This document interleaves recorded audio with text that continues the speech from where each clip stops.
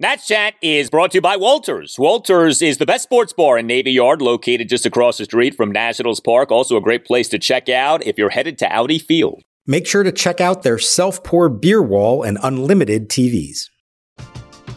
We're driven by the search for better. But when it comes to hiring, the best way to search for a candidate isn't to search at all. Don't search, match with Indeed. Indeed is your matching and hiring platform with over 350 million global monthly visitors, according to Indeed data, and a matching engine that helps you find quality candidates fast.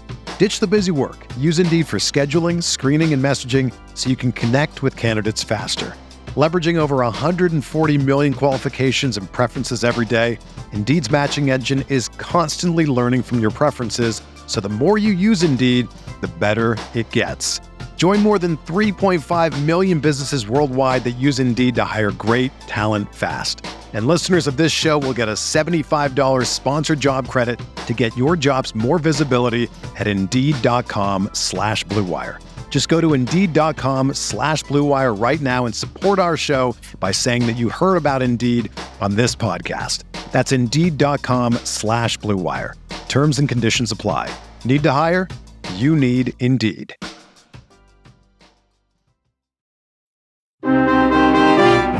Pitch to Lane Thomas. Thomas blasts one to left center field. This one is deep and well struck. Way back it goes, and it is gone. It just clears the left center field fence for a home run for Lane Thomas, and the Nationals now lead it 2-0. Big lead for Bogaerts. There he goes again. The pitch is strike three call. Now he goes back to first. The throw down there is going to be a double play. Bogaerts was going, then he stopped. Sanchez takes strike three, and Ruiz picks him off going back to first. That's a thank you very much. Hunter Harvey trying to wrap it up here in San Diego, coming set. The kick and the pitch. Swinging a ground ball to third. Big hop for Candelario. He plants and fires onto Smith in time. And bang, Zuma, Curly W's in the books in San Diego.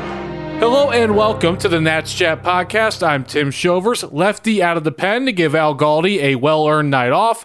I'll be joined by Mark Zuckerman of MASNsports.com, who is live on site at Petco Park in San Diego, California, following a 2-0 shutout victory for Washington on Saturday evening, and to even the series with the Padres at a game apiece.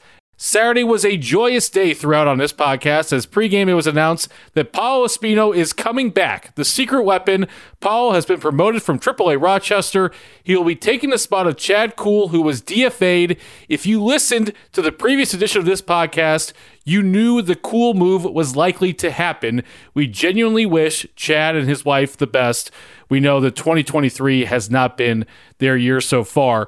Mark, on the positive end of things, though, Paolo Espino is coming back to the active roster. Where do you think he will fit into the pitching staff?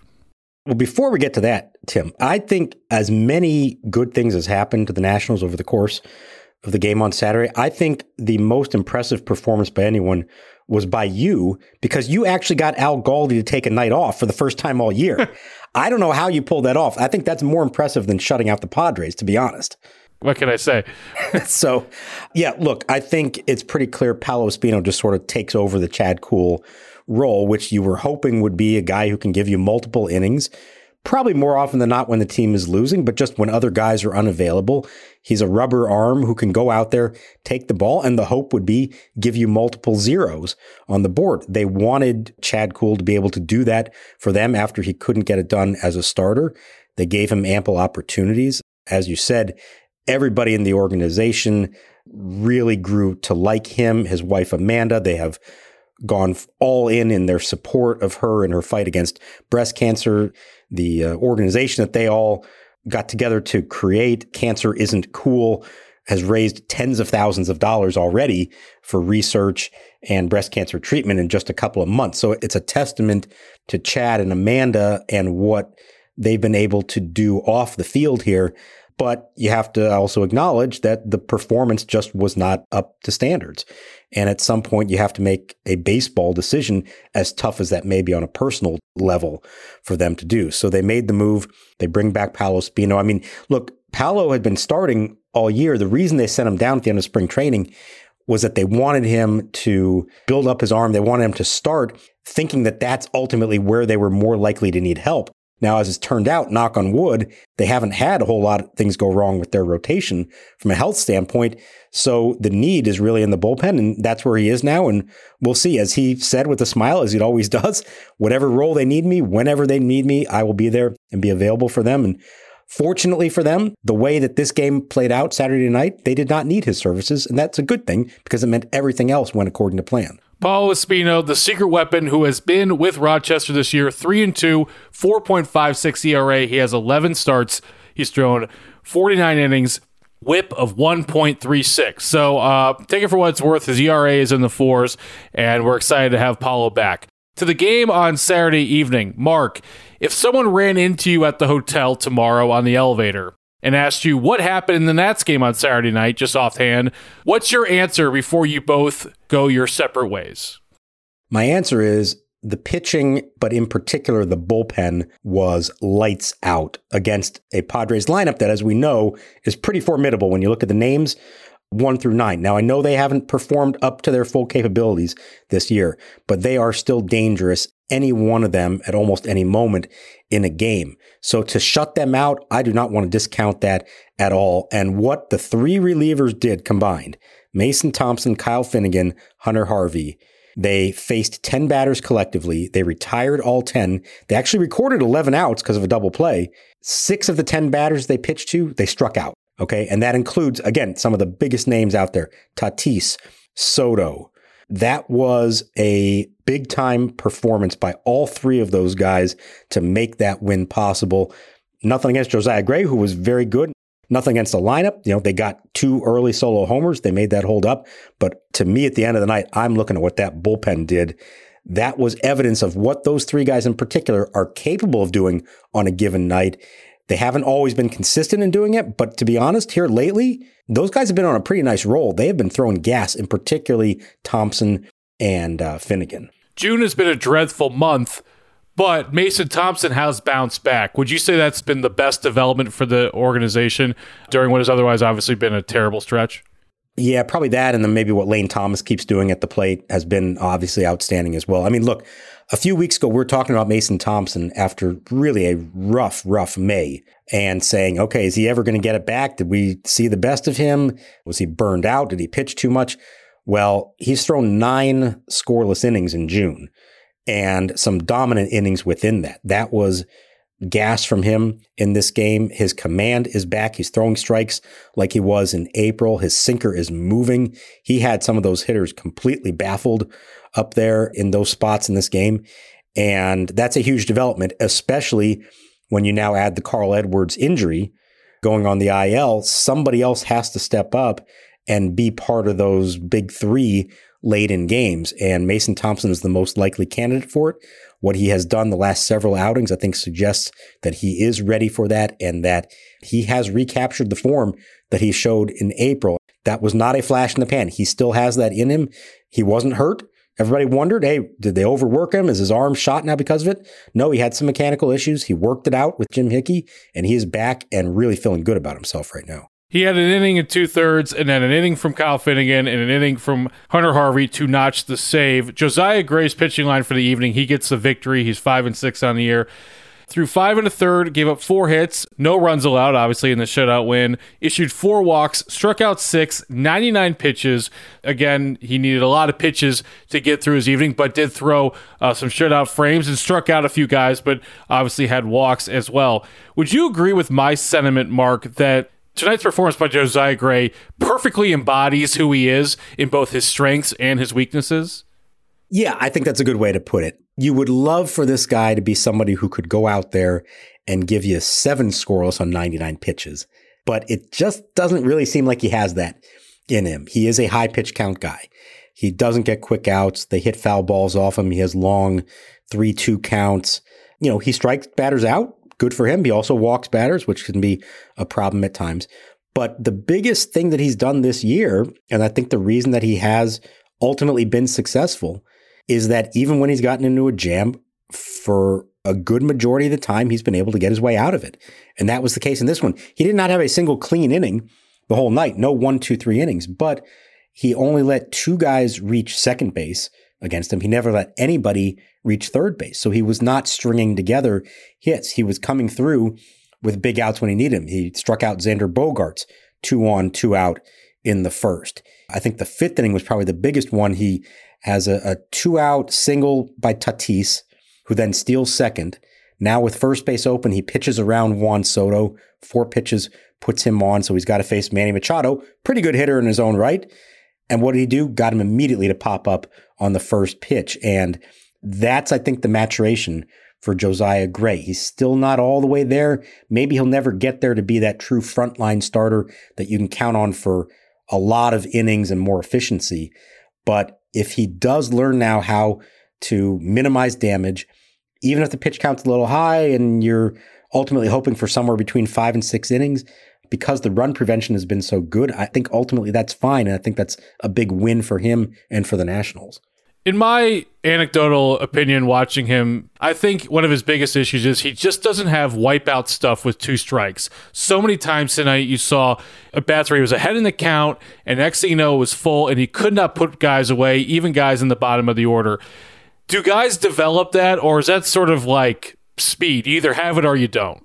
I think you can develop it. I think you can learn what works in what spots, how not to waste a pitch. A lot of times you get ahead in the count and a young pitcher thinks, okay, I'm just going to get him to chase. Well, these are good hitters and they can read a pitch out of your hand that has no chance of being in the strike zone. So the key thing to learn is how to make it look like maybe it's going to be on the edge and then it darts away at the last second. Something like his slider that he throws, his sweeper that he throws. So yeah, I think you can get there with it. We have seen him have some big strikeout games, although not so much this year, more in the past. He's hit 10 strikeouts a couple of times. But I think he's still kind of figuring out who he is. I mean, we've talked about this. He's throwing 6 different pitches, and he threw them all in this game. And, that's fine if it's effective, but ultimately, what is it that you're relying on when you need outs? When you need a big swing and miss, and if you have that many to go through in your head, maybe it's hard to pinpoint which is the best one for you or to really perfect 1 or 2 of those pitches. So I think it is a work in progress, but we want to see a lot out of him, obviously highly touted. The trade that he came in put extra attention on him. He's still relatively young, still did not spend that much time in the minor leagues. I think he's still learning how to pitch. The best thing he's done since coming up here is stay healthy and take the ball every 5th day. And that's nothing to laugh about. That is a big deal for young pitchers. Now you're starting to see the development of him learning how to pitch. And I think there's still room to grow. Is he a number 1 or 2 starter in the big leagues? I don't know. Maybe not. But they may not need him to be that. If Mackenzie Gore becomes what he's supposed to be, if Cade Cavalli becomes what he's supposed to be, if perhaps a guy named Paul Skeens ends up as a national and lives up to his potential, Josiah Gray can be a number 3 or even 4 starter, maybe in a best case scenario. And if you're getting, 5 to 6 scoreless innings from number 3 or 4 starter, that's phenomenal. So maybe that is where he ultimately winds up. But I think he is still learning, and I think he can continue to grow from what he's getting out of all this experience.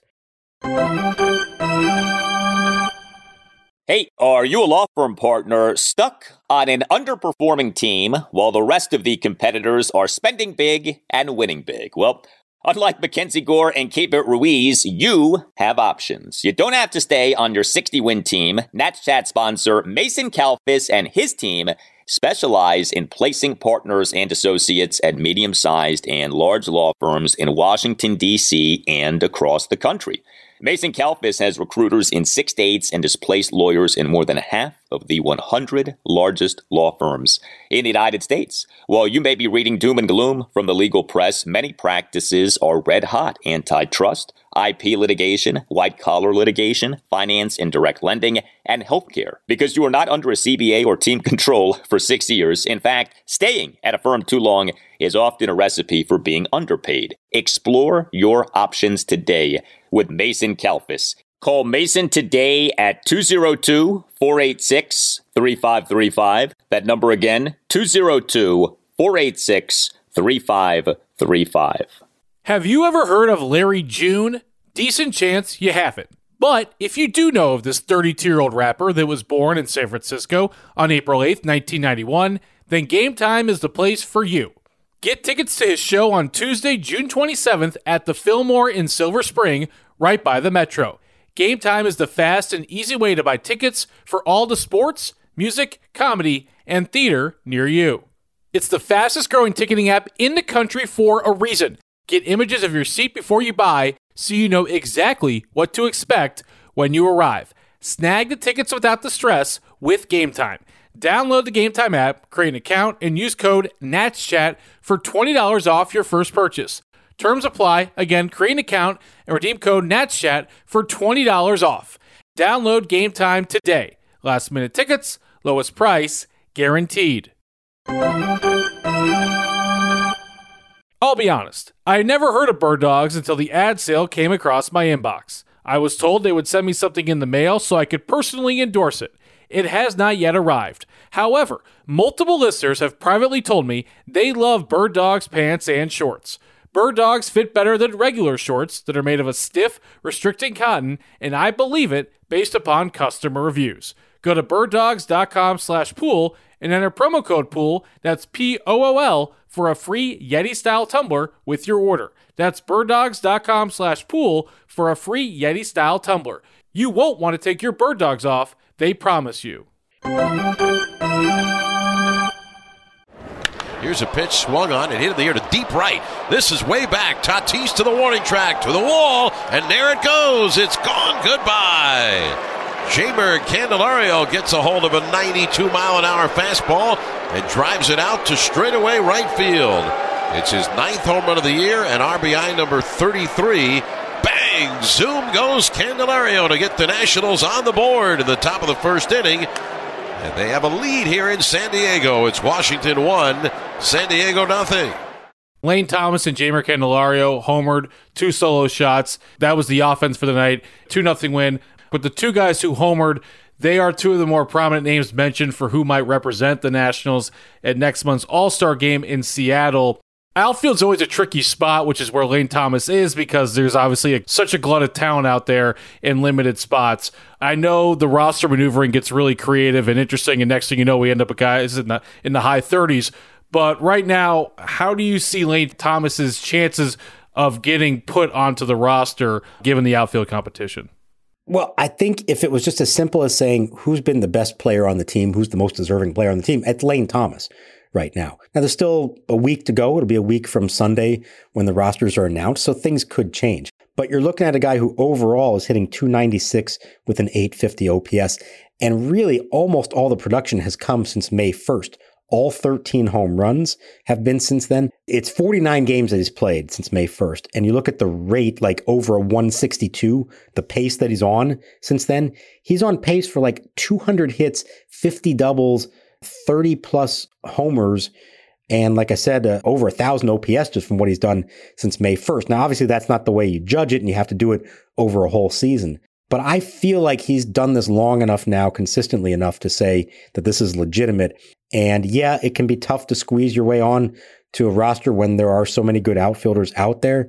But I think ultimately it is about rewarding who your best player is. And it's nothing against Jeimer Candelario, who's done a nice job. I think he's been what the Nationals wanted him to be.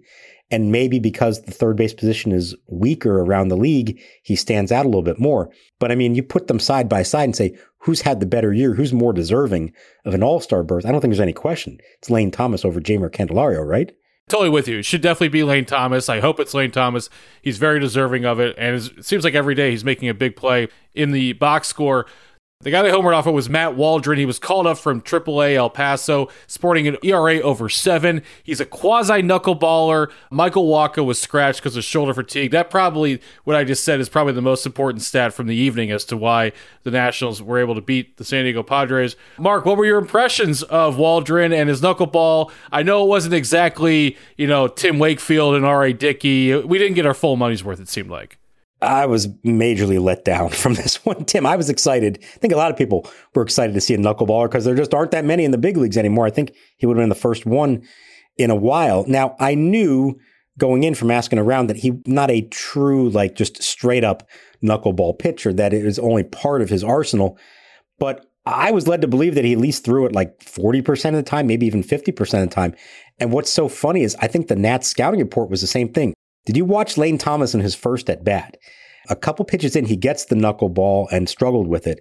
And now with 2 strikes, it looked, and he admitted afterwards, he was sitting on the knuckleball, just assuming that's what he was going to get. And he gets a fastball, and it was such an awkward and late swing. He looked ridiculous. And so over the course of that first 2 innings, you realized, hang on a second, this guy doesn't actually throw that many of them after all. And so what they did was they said, okay, forget about that scouting report. Just treat him like any pitcher. Look fastball, adjust to the off-speed stuff. And they did, and they didn't have a whole lot of success, but the two of them hit the solo homers. But the final tally, he throws 62 pitches, only 13 knuckleballs. What do we all pay for to watch this game? Well, I know I didn't pay to watch it. I'm being paid to watch it. But for the 43,000 who showed up at Petco Park, I want a refund, That's not what I was promised. I'm kind of disappointed in that, unfortunately. Now, all joking aside, Waldron, under the circumstances, did a nice job. Was not very good at AAA, although El Paso and the entire PCL is really tough for pitchers.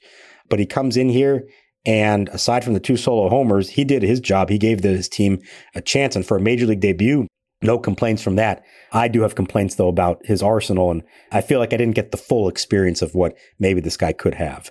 Yeah, it's sort of like the opposite of when we were kind of told about Ross Ohlendorf heading into his first start that he had this great windup, and then it was even better than we could have even asked for. This did not meet the expectations, I would say. Over in London on Saturday, the Cubs and Cardinals met for the first of 2 games. It's been 4 years since the initial Red Sox and Yankees series across the pond. In 2019, then COVID-19 showed up for a bit. Next year, it will be the Mets and Phillies who are meeting over in the UK. Do you think this will become a for sure annual MLB event in London, and might it further expand, such as teams playing 4 or 6 game series? We've certainly seen the NFL's relationship with London evolve in the past 15 years or so. So it is going to continue, but not quite the way that you're describing it. MLB wants to expand beyond England, and they've already actually announced that 2025, they will have a 2-game series, I believe, in Paris. They're also looking at, I think, Germany at some point. They really would like to expand their reach into Europe, a continent that, as we know, is not really baseball heaven.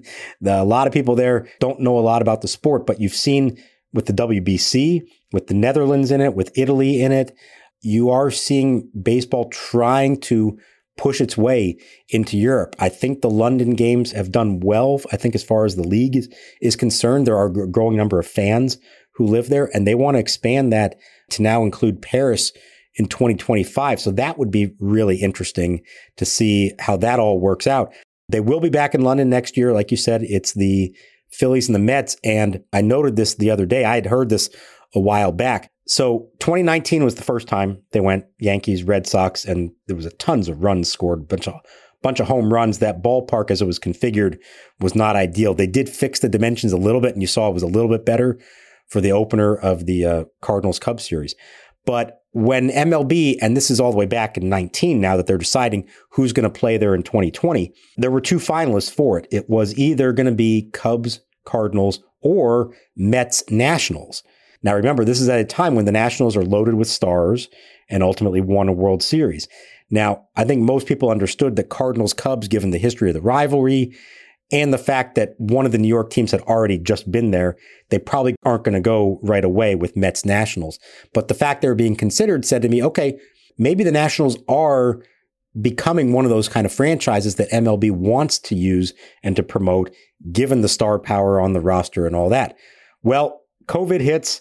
Everything else happens that we've gone over ad nauseum the last 3 seasons around here. And now the Nationals of 2023 bear no resemblance to the Nationals of 2019. And so that's why it's Mets Phillies instead of Mets Nationals.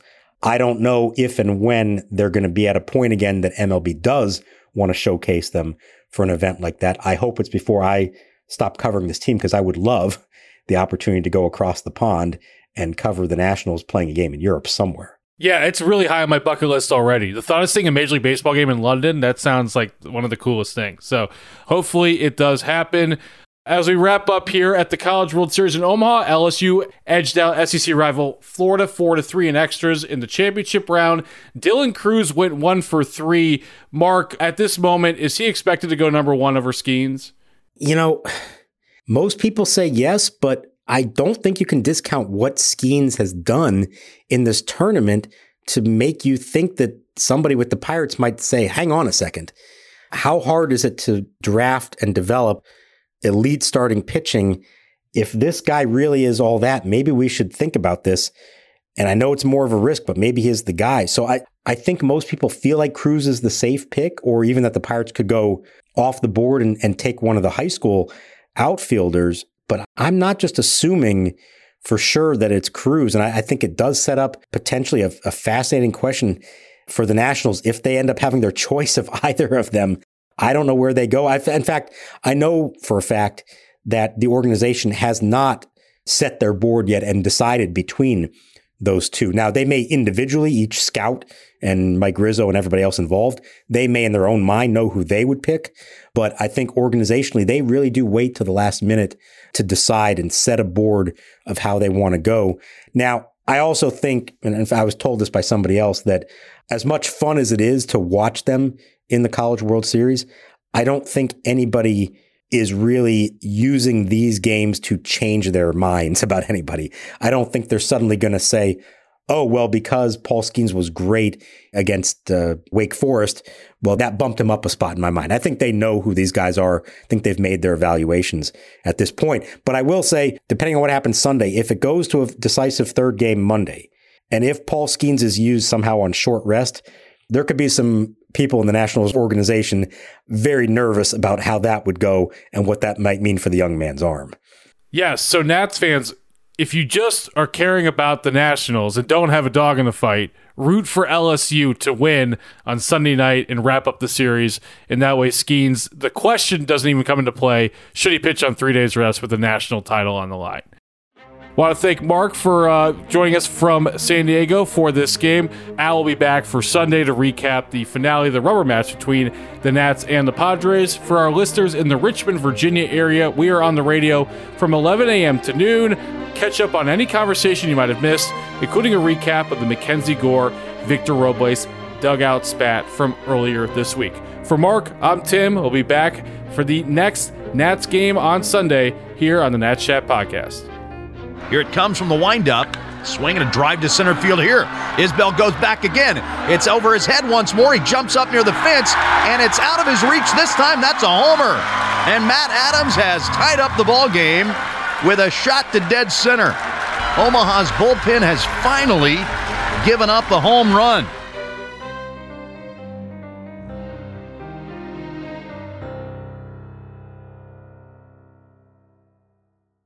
This is the story of the one. As head of maintenance at a concert hall, he knows the show must always go on. That's why he works behind the scenes, ensuring every light is working, the HVAC is humming, and his facility shines. With Grainger's supplies and solutions for every challenge he faces, plus 24/7 customer support, his venue never misses a beat. Call quickgrainger.com or just stop by. Grainger, for the ones who get it done.